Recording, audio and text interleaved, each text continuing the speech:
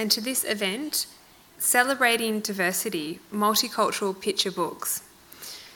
My name is Grace Blakely Carroll. I am the curator of Storytime, Australian Children's Literature, the exhibition currently showing here at the National Library of Australia.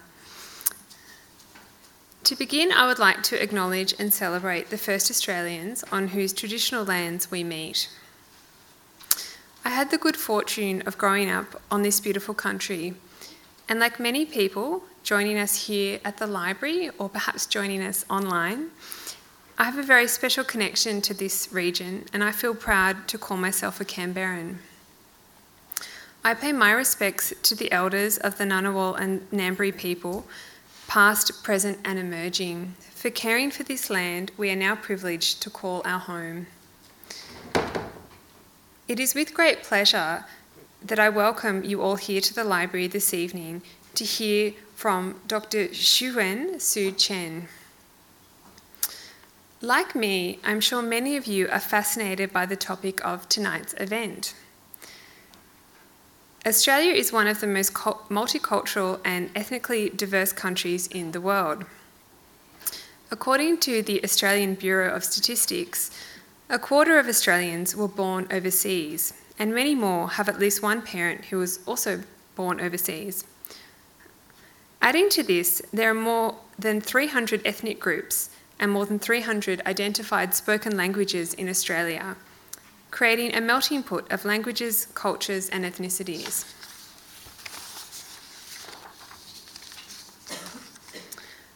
While an increasing number of children growing up in homes where more than one language is spoken, and it's very important that these languages and cultures are represented in children's literature.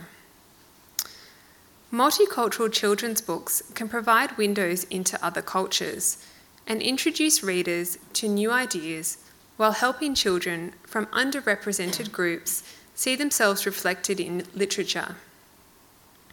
Here at the National Library, we strive to represent Australia's diversity of languages and cultures in our collections.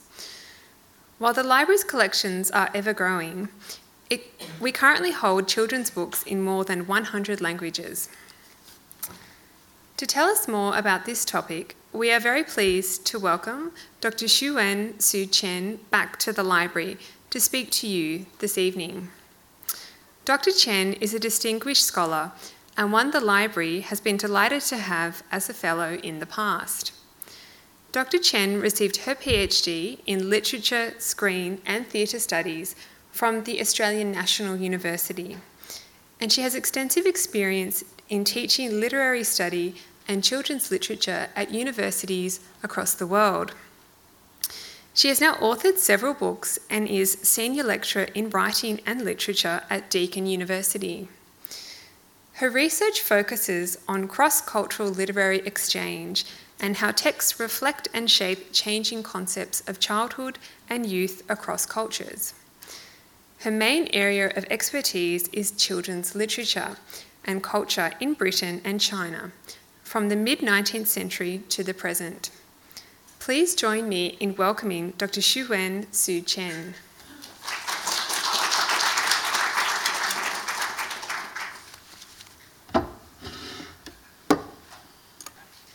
Thank you, Grace, for your kind introduction.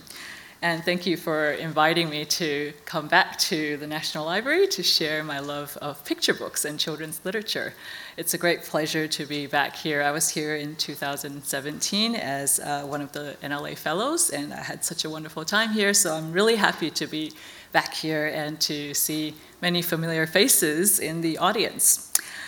So Grace already mentioned the idea of children's literature being windows into other cultures and other worlds. And this idea was actually written about by Professor Rudine Sims Bishop in 1997, where she talked about the dual role for multicultural children's literature.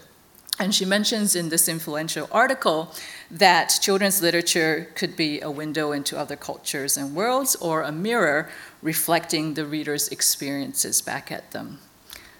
Her idea was also picked up by two other scholars, Mendoza and Rees, and here I have a quote where they talk about the fact that a child may see his or her own life reflected in a book, or he or she may have an opportunity to see into someone else's life. Historically, children's books have given European American middle and upper class children the mirror, but not the window. They could see themselves in the stories they read and heard, but they were unlikely to see anyone different, very different from themselves. So the scholars have argued that while books for children can reflect their circumstances back to them, making it quite easy for them to identify with the protagonist of the story, it is also important for children's literature to include windows into others' experiences. For children from dominant groups, window moments in stories may come when the children realize they hold a powerful place in society and that there's something unjust about this. So we don't want to just teach children what they already know. We want to expose them to things that they don't know. And Katie Cunningham, who is assistant professor at Manhattanville College, has some suggestions for parents and teachers. First, we should acknowledge that every story has mirror and window possibilities. Remind children that we live in a diverse society, and arm students with stories where their background is represented in a positive light and where their experiences are validated.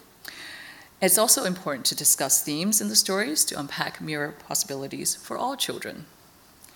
And I'm sure most of you will be familiar with the history of multiculturalism in Australia, but just a quick recap. So this is an Australian political policy first introduced in the early 70s, developed in the late 80s, according to John Stevens, dismembered through the Howard years, but resurrected since. And in 2011, the people of Australia's multicultural policy was launched, and this reaffirms the importance of a culturally diverse and socially cohesive nation. John Stevens, who is a professor of children's literature at Macquarie University, also goes on to talk about children's fiction Australian children's fiction since 1972. He says that Australian children's fiction was constructed either in terms of a narrative which saw Australian culture as moving from a society imagined as grounded in the values of a settler culture with British origins to one embracing cultural diversity, or alternatively, as a narrative depicting Australia as already a multicultural society, proclaiming the existence of multicultural tendencies long before modern multicultural policy. So we all acknowledge that diversity is important and that we live in a very diverse society. According to Melinda Lowe, who is an author and one of the founders of the We Need Diverse Books campaign, diversity is not important. Diversity is reality, and we should stop erasing that. Why are diverse stories important? According to Maxine Beneba-Clark, diversity of story fosters diversity of experience and diversity of empathy. So if children can feel as if they too are worthy of being written and read about, they start to believe that reading and writing can also be for them and by them. So here are some books that you will find, not all of them, but some of them you'll find in the Storytime exhibition. So the children's book market still has quite a bit to do in terms of providing more diverse books for children. The Cooperative Children's Book Center at the University of Wisconsin-Madison has conducted a survey of children's and young adult books published each year since 1985. As you can see on the two infographics here, there has been some improvement in 2018 compared to 2015, but there's still quite a lot of work to be done. In 2018, only 1% of books published in the US featured First Nations or American Indians, 5% Latinx, 7% Asian Pacific Islander or Asian Pacific Americans, and 10% African or African Americans. On one level, we can explain this in terms of the market.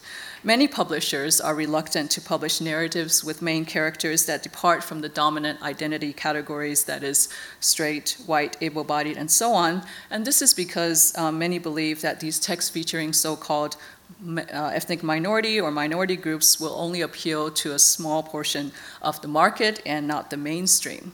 And this means that many readers may see children of their own identity groups reflected only as secondary or peripheral characters, and sometimes not at all. Because children's texts play such an important part in the education and socialization of children, we need to be concerned about what the state of affairs conveys to children about their identity and therefore where they fit into the world as a result. By and large, children's texts still represent the dominant groups, and by dominant group, I don't necessarily mean the most numerous group, but the group with the most social power. Here's another infographic that provides an overview of the diversity gap in children's books published in the 24 years between 1994 and 2017. Here you note that 37% of the people in the US are people of color, but only 13% of books published in the past 24 years contains multicultural content. In terms of authorship, only 7% of authors of new children's books published in 2017 were Black, Latino, and Native American authors. I don't know if you've noticed, but I'll point it out here, that the mirrors are actually cracked.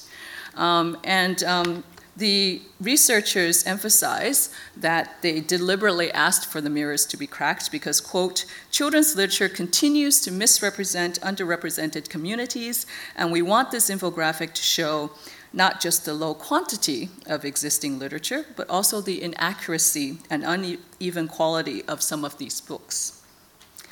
And I just want to point out an example of the uneven quality of the multicultural picture books currently on the market. This is a book called My Friend Jamal, and my honor student who wrote her thesis on Arabs in picture books pointed this out to me. In this story, we have Joseph, whose family is originally from Poland, and he introduces readers to his friend Jamal and his family. On the surface, this book seems to celebrate cross-cultural friendship. Readers are told that both boys were born in the UK in the same hospital, and they have a lot of shared interests. However, if we analyze the book more closely, we'll notice some problematic aspects of the text. For example, you can see from this image on the right, the Somalian mother requires her son's help to finish her homework. Joseph says, quote, I think it's funny for a kid to help his mom. In contrast, Joseph is very happy that his mother can help him with his homework. She's depicted as being very capable. In terms of the layout on the page, we can see that Jamal is standing next to the computer while his mother is sitting down. He's clearly in the position of authority, teaching his mother about the computer. We compare this with the image of Joseph and his mother on the right, where the mother is clearly in the position of authority as she looks over her son's shoulder to check his reading. Similarly, Joseph can enjoy his grandmother's visits and savor the sweet chocolate that she brings to him, while Jamal has never met his grandma and can't visit her because Somalia is, quote, too dangerous for him to go to. So in this book, Somalia is presented as a frightening place. The word fighting is repeated 4 times in the text, and the word dangerous is repeated twice. Jamal's grandmother is wearing black, as you can see. She's facing a blue wall, and there's an arched window. We can't see her face, but through the window, we see some Somalian people sitting on the ground. The drab colors suggest that she's feeling very gloomy. This is contrasted with the bright, light-hearted depiction of Joseph receiving chocolate from his grandmother. The walls are yellow and orange, and outside the window we see a lush green lawn with modern buildings in the background. Furthermore, there is some information in this book that might be misinterpreted. Joseph states that Jamal's mom prays in her room at 1 o'clock and 6 o'clock. However, we know that Muslim prayers are performed 5 times a day, and their timing actually varies during the year according to the sun's movement. So the text presents Somalia as an unfortunate country with no unique culture of its own, and it suggests that Western countries like the UK, where they live, will guarantee a child's happiness and well-being. So this is an example of some of the inaccuracies or uneven quality that we might find in some multicultural picture books that we should be aware of. So because my friend Jamal was published in the UK, I wanted to talk a bit about the situation there. In 2018, only 4% of children's books published in the UK had a minority ethnic hero. The survey included all new books for children aged between 3 and 11, and this is a report in The Guardian. However, 33.1% of students in UK schools are of ethnic minorities. The article also talks about some of the issues within these multicultural books that were submitted. First of all, there was a significant number of books submitted where the characters were drawn with exaggerated features that amplified their ethnicity in a way that reduced them to caricatures. They also found instances of colorism, which means that there was a direct correlation between the skin tone and the virtue of a character. The more virtuous the character, the lighter the complexion, and vice versa. So even though there are more and more multicultural picture books being published, the quality of some of these books could be much better. What about the situation in Australia? So far, I haven't been able to find similar infographics and statistics about the current publishing situation in Australia, but a group of authors, publishers, and academics are working on producing more similar types of studies. So in May of this year, they launched a crowdfunding campaign to count the number of books by First Nations writers and writers of colors published in Australia in 2018. So hopefully next year we'll be able to get a more comprehensive picture of what the book market is like here in Australia. So the report in The Guardian raised some interesting questions and assumptions about multicultural books. Mendoza and Rees have talked about the assumption that a book is multicultural and worthwhile if it has non-European American characters or themes and is quickly acclaimed in well-known journals. They refute this idea by providing some case studies. One of them is the book Brother Eagle, Sister Sky. So on the surface, this book presents a message about protecting the environment and so on, but they point out that the information provided in this book is historically inaccurate, that the original message was altered, and that the book presents stereotypes of Native Americans always wearing feathered headdresses, fringed buckskin, that they always ride horses, they live in teepees, and so on. So the book also suggests that Native Americans are somehow closer to nature and that they are a dying race. So this book won several awards and was used in schools in the US. So they want to point out that it's important to do research into the books, especially if you're a teacher using it in the classroom. And John Stephen also points out that we need to distinguish between weak and robust multiculturalism. So he defines weak multiculturalism as a sort of naive optimism where the representational strategies are weak and where the perspective and focalization is usually located with the principal character from a dominant culture. And again, if we think about the book Brother Eagle, Sister Sky, we see it is through the perspective of the white American child. So in contrast, robust multiculturalism will integrate different cultural forms, will show a hybridization of local and global, and embraces cultural diversity.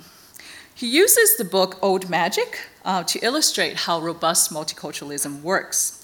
In this story, we have an Indonesian grandfather and his Asian Australian grandson Omar, and they negotiate cultural differences while living in Australia. You can see the image here of the boy, that he is an example of the globalized child.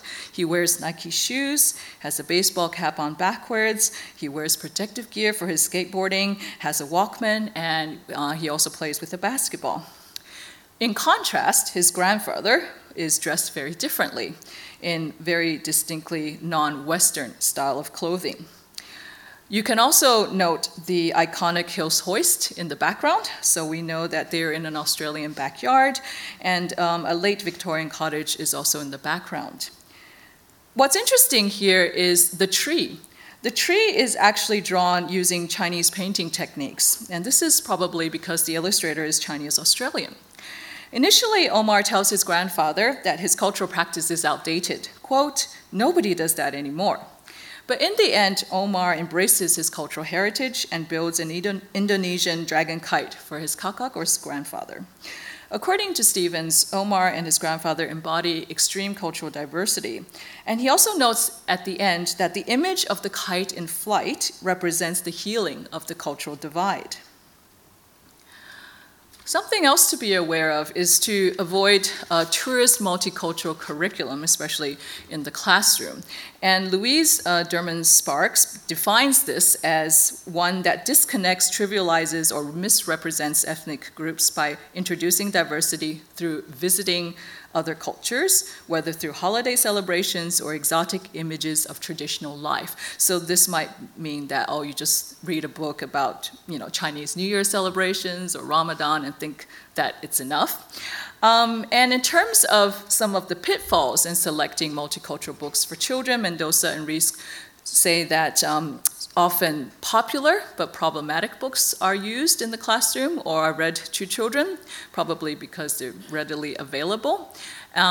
Some people believe that a single book is adequate, and they acknowledge that sometimes the higher quality books might not be as readily available as the popular ones. Another example they write about in their article is this book called A Gift from Papa Diego. And of course, lots of people are strapped for time. So it really does take time to research and look into the high quality multicultural books. Here are some tips for building a diverse book collection, and this is from an article in The Conversation by Helen Joanne Adam. So the first point is to look for books containing various characters of different cultures, race, and ethnicities, and to really think about whether the characters are doing everyday things. Second is to find books in which the main characters are of varying cultures, races, and ethnicities. And third is to look at the pictures. Are the pictures showing people of different backgrounds living everyday lives, or are the minority groups only portrayed as being different or special or exotic? 4 is very important as well. The story itself has to be interesting to children, and it shouldn't be too preachy, and it should stimulate ideas and deep thinking. Finally, to think about the author and the illustrator. You might know about the Own Voices hashtag on Twitter, where a lot of authors and illustrators are calling out the publishers for not giving them opportunities to get published. And so it's important to look at who the authors and the illustrators are to ensure a diverse range of authors and illustrators from different cultural backgrounds are being featured and chosen. And this is a wonderful database, a wonderful resource that you can use to find more multicultural books for children that the National Centre for Australian Children's Literature has developed. This is the Cultural Diversity Database, and it includes 340 titles with wonderful annotations that you can search by author or publisher or illustrator, audience type, and keyword, and so on. So I encourage you to explore this database. Next, I will talk about bilingual or dual language books, picture books especially, and these are produced to encourage second language acquisition, metalinguistic awareness, bilingualism, multiculturalism, and of course to promote diversity. One of these books is called Waiting for Mama, and this book was first published in 2004 in Korean, but the story was first published in 1938 in a newspaper in Korea in the weekly supplement for children. And the story did not include any illustrations when it was first published. Subsequently, publishers asked Kim Dong-sung to provide the illustrations. And in 2007, the English-Korean bilingual edition and the German-Korean bilingual edition appeared. I believe there is also a French one as well. The book has won several awards, including the Korean Children's Book of the Year Award and the Baksang Publishing Award in 2004. In order to understand and appreciate this book, I think we need to first know a bit more about the background of Korea in 1938. So Korea was occupied by Japanese troops then, and Japanese was the official language. Korean was forbidden. People who opposed the Japanese often disappeared. There was a lot of censorship, but children's books and newspapers were not as closely monitored. So authors took advantage of the genre of children's literature to spread their critical messages. And one such author is the author of Waiting for Mama, Tae-Jun Lee. He was born in 1904.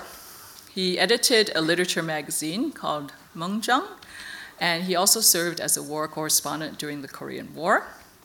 He later defected to North Korea and disappeared in 1956. Some people think that he was killed by the North Korean Communist Party. What is the story about? In this story, a boy is waiting at a streetcar stop for his mother. He asks the driver, "Isn't my mama coming?" He keeps waiting and waiting and waiting, and as each streetcar approaches, he asks the driver the same question, "Isn't my mama coming?" The last line of the story is, he just stands there patiently with his cold, red nose. So what happens? Does he reunite with his mother? If we flip to the last spread, we see this. So what do you think? Do you think he is reunited with his mother? Are there any clues in the illustration? Here, you can see that, and I have a close-up with the mother and the child.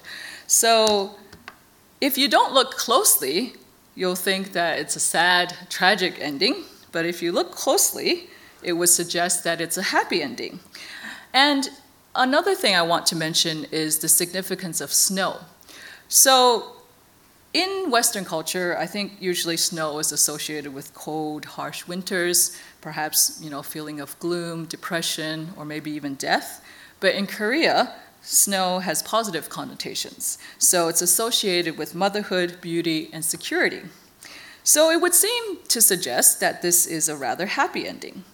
However, in an interview, the illustrator explains that, quote, "So the real world was done in monotone, as you can see on the left, and the imaginary world in color, as you can see on the right, so that the reunion with the mother could be imaginary or could be chronologically real. I leave it to the readers to decide." And one interesting thing I want to point out is in some English translations of this book, the back cover, the dust jacket back cover, actually highlights this close-up of the child and the mother to reassure parents or adults buying the book that this book has a happy ending. So that I think that actually tells us a lot about different cultural values. But if we think back to the situation in Korea in the 1930s, the story could be interpreted as the author's critique of the political situation, where the boy doesn't find his mother because his mother has probably been arrested or has gone into hiding. According to the scholar H.S. Kwon, quote, "The waiting child is a metaphorical expression of Korea longing for independence from Japan." So there are many different ways to interpret the story. Next, I'd like to talk about Grandma Lives in a Perfume Village. This is a book published originally in Taiwan, and the English translation was published in 2015. So the author is Taiwanese, and the illustrator of this edition is German. And the story is based on the author's personal experience of losing her mother in the year 2000 and her son's words of comfort. So in the story, we have the son and the mother visiting the grandmother, and the son knows that his grandmother is very ill and is probably going to pass away. What I want to highlight is the illustrations in the original version. They're very different from the illustrations by the German illustrator. So the original version was published in 2007 and illustrated by a Taiwanese illustrator, Jiang Bingru. There are some slight changes in terms of the name of the protagonist, and also one of the neighbors was a granny but became an auntie. But I just want to highlight the difference in aesthetics in the two versions. So you can see the German illustrator decided to use a more photorealistic technique and used very somber colors, darker colors to indicate that this is a sad story, whereas the Taiwanese illustrator actually used quite bright colors, and the illustrations are less photorealistic. And you can see here, it's quite different if you just look at the illustrations without reading the words. And this is towards the end, where they're heading home after the visit with the grandmother. And finally, the boy tells his mother to please stay and not join his grandmother in Perfume Village. And the original edition of the book has these origami paper cranes flying out the window. Again, very bright, happy colors compared to the 2015 edition. So it's very interesting that the same text, the same written text, can be interpreted by the illustrator in different ways. And perhaps this has to do with the illustrator's own personal aesthetic, perhaps it has to do with their cultural background, but I think it's quite important to actually compare these different editions. Moving on, let's look at a book called Big Red Lollipop, published in 2010. The author is Ruxana Khan, and the illustrator is Sophie Blackwell. So this story, according to the author, is based on her own experience, and she moved to Canada from Pakistan when she was 3 years old. In the story, we read about a young girl named Rubina, who has 2 younger sisters. One day, Rubina is invited to her first ever birthday party. She's very excited to go to the party until her mother forces her to bring her younger sister Sana along. She tells her mother, quote, "They don't do that here." But the mother doesn't understand. She says, in Pakistan, basically, if one family member is invited, the other family members can come along. So Rubina is very worried that she won't get any more invitations in the future if she brings her sister along, but she reluctantly does so. And the 2 girls, they get some red lollipops to bring home. Sana is very happy and excited to eat her lollipop and finishes it very quickly, but her sister Rubina decides to save it for the next day. Obviously, we know what happens. Sana can't resist and eats her sister's lollipop as well. And a few days later, or sometime later, Sana gets an invitation to a birthday party herself, and she's super excited to go. The mother tells her, "You have to bring your youngest sister, Miriam, along." And she doesn't want to, of course. Rubina decides to persuade her mother to allow Sana to go alone. And when Sana comes back from the party, she brings her sister a green lollipop. So what's interesting here is that the last sentence is, "After that, we were friends." And the use of color, I think, is important to note. So the significance of the color green in Islamic culture and Western culture is invoked in this book. So we notice at the beginning that they're arguing over red lollipop. And of course, we know that in Western culture, red implies anger, conflict, stop. Green, on the other hand, is more calming, close to nature. It means go as well. But in Islamic culture, green also is the color of peace and holiness. So this suggests that the 2 sisters have reconciled in the end. According to scholar Gretchen Papizan, quote, "The shift from red to green invokes the triumph of an Islamic sense of moral righteousness over an Islamic understanding of primitive behavior, while it simultaneously marks the behavior in the textual moment as a Western green light, or go, resolving the text's initial red light lollipop stop conflict."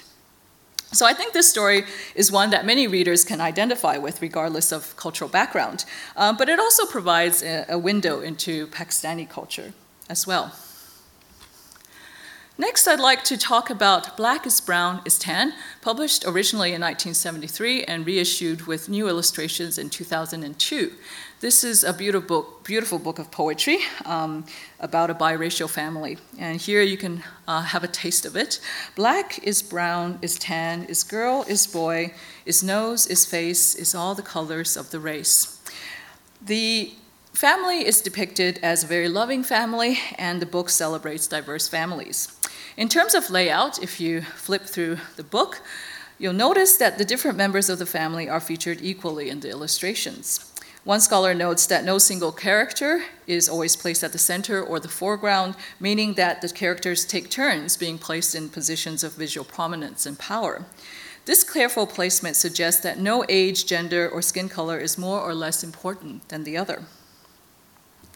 Another book about race and acceptance of different races is The Skin You Live In, published in 2005. And on the right, you can see that the reader is told to look at the shades it comes in, the shades of your colorful skin. And if you can note here, the word shades is actually rendered in skin-colored browns, while the word colorful in rainbow colors.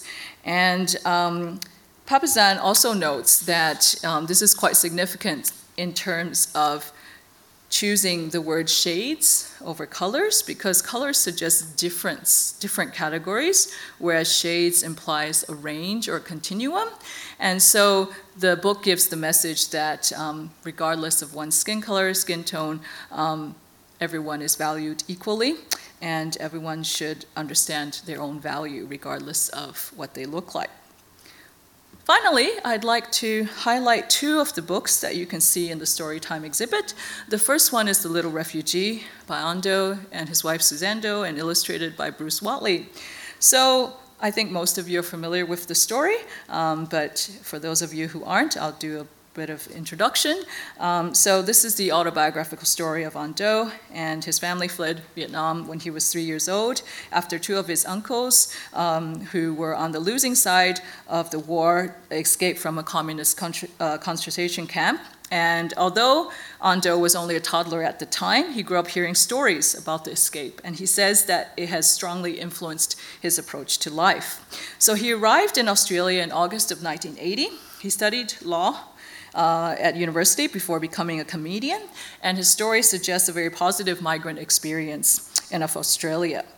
The Little Refugee won several awards, and if we look closely at the cover, paying attention to the written text as well as the illustration, we get a lot of hints about what the story is going to be about. The cover notes that this is the inspiring true story of the happiest refugee. So the implication is that the boy on the cover is the happiest refugee when he grows up. And you can see the boy on the cover, his posture is quite similar to the photograph of Ando in the middle. The boy looks as if he's doing an act, that he's a comedian, and of course we know that Ando grows up to be a comedian. And his book, The Happiest Refugee, was published in 2010. The picture book was published in 2011. So while many children reading this book might not know who Ando is, but the adults who buy the book probably know him. So publishers and authors are very careful to make sure that picture books are attractive to adults as well as children. And in this kind of idea shapes the kinds of picture books that we get. They have to align with what adults find interesting or important and be in a form that adults think children will like. And the book is divided into two sections. The first part deals with the trip to Australia, and the second deals with the experiences of Ando's family after they arrive in Australia. This division is established not only by the plot, but also by the shifting artistic styles. You can see here from the two spreads that there's a distinct change in the style of drawing as well as the colors used. So the sepia tones used in the picture of Vietnam suggest that it is an old place, and in the text it says it's a crazy place. Strange food, snakes in bottles, 5 people squashed onto the back of a little motorbike. In contrast, we have the image of the Sydney Harbour Bridge and the Opera House. And the colors used are yellows and pinks, and this suggests a sunrise, which symbolizes the idea that the family is looking towards a very promising future in this new home. The Opera House and the Harbour Bridge, they stand for prosperity, promise, architectural feats, modernity, culture, and of course, Australia. So Australia is represented as being a very welcoming country, and the Australians in the story are very generous. So Ando tells the story of overcoming difficulties to succeed in school, and the final pages show his parents happily clapping for him as he is announced as the captain. Finally, for slightly older readers, we have Shaun Tan's The Arrival. So like The Little Refugee, it tells the story of migration. Like Ando, the protagonist of the story also travels to a faraway place by boat. However, it is also a wordless picture book that uses monochromatic and sepia tones throughout. Tan based many of the images on photographs of the immigrants who arrived on Ellis Island. He was also inspired by his father's story of coming to Australia from Malaysia in 1960. And the book highlights the loneliness and isolation that many immigrants feel when they first arrive in the new country. It also uses surreal illustrations to convey how barriers in language and cultural practices can make one feel like an alien in a strange land. But the book also provides a sense of hope. The man eventually finds a place to live, lands a job, and makes new friends. In the story, we also see how his new friends came to this new country as they tell him their own stories. Eventually, he's reunited with his wife and little girl. The book ends on a hopeful note with the protagonist's daughter helping a new immigrant find her way around the city. So if you're interested in more multicultural picture books, I've created a padlet with a list of recommended translated picture books and dual language books. The URL is here, and if you're interested, you can click through and find out some more recommended texts, and I encourage you to also contribute to this list as well. So I hope my talk has inspired you to find out more and explore more about multicultural picture books and provided you with some windows into different cultures. And if you haven't checked out the wonderful Storytime exhibition upstairs, please find time to take a look. It's wonderful.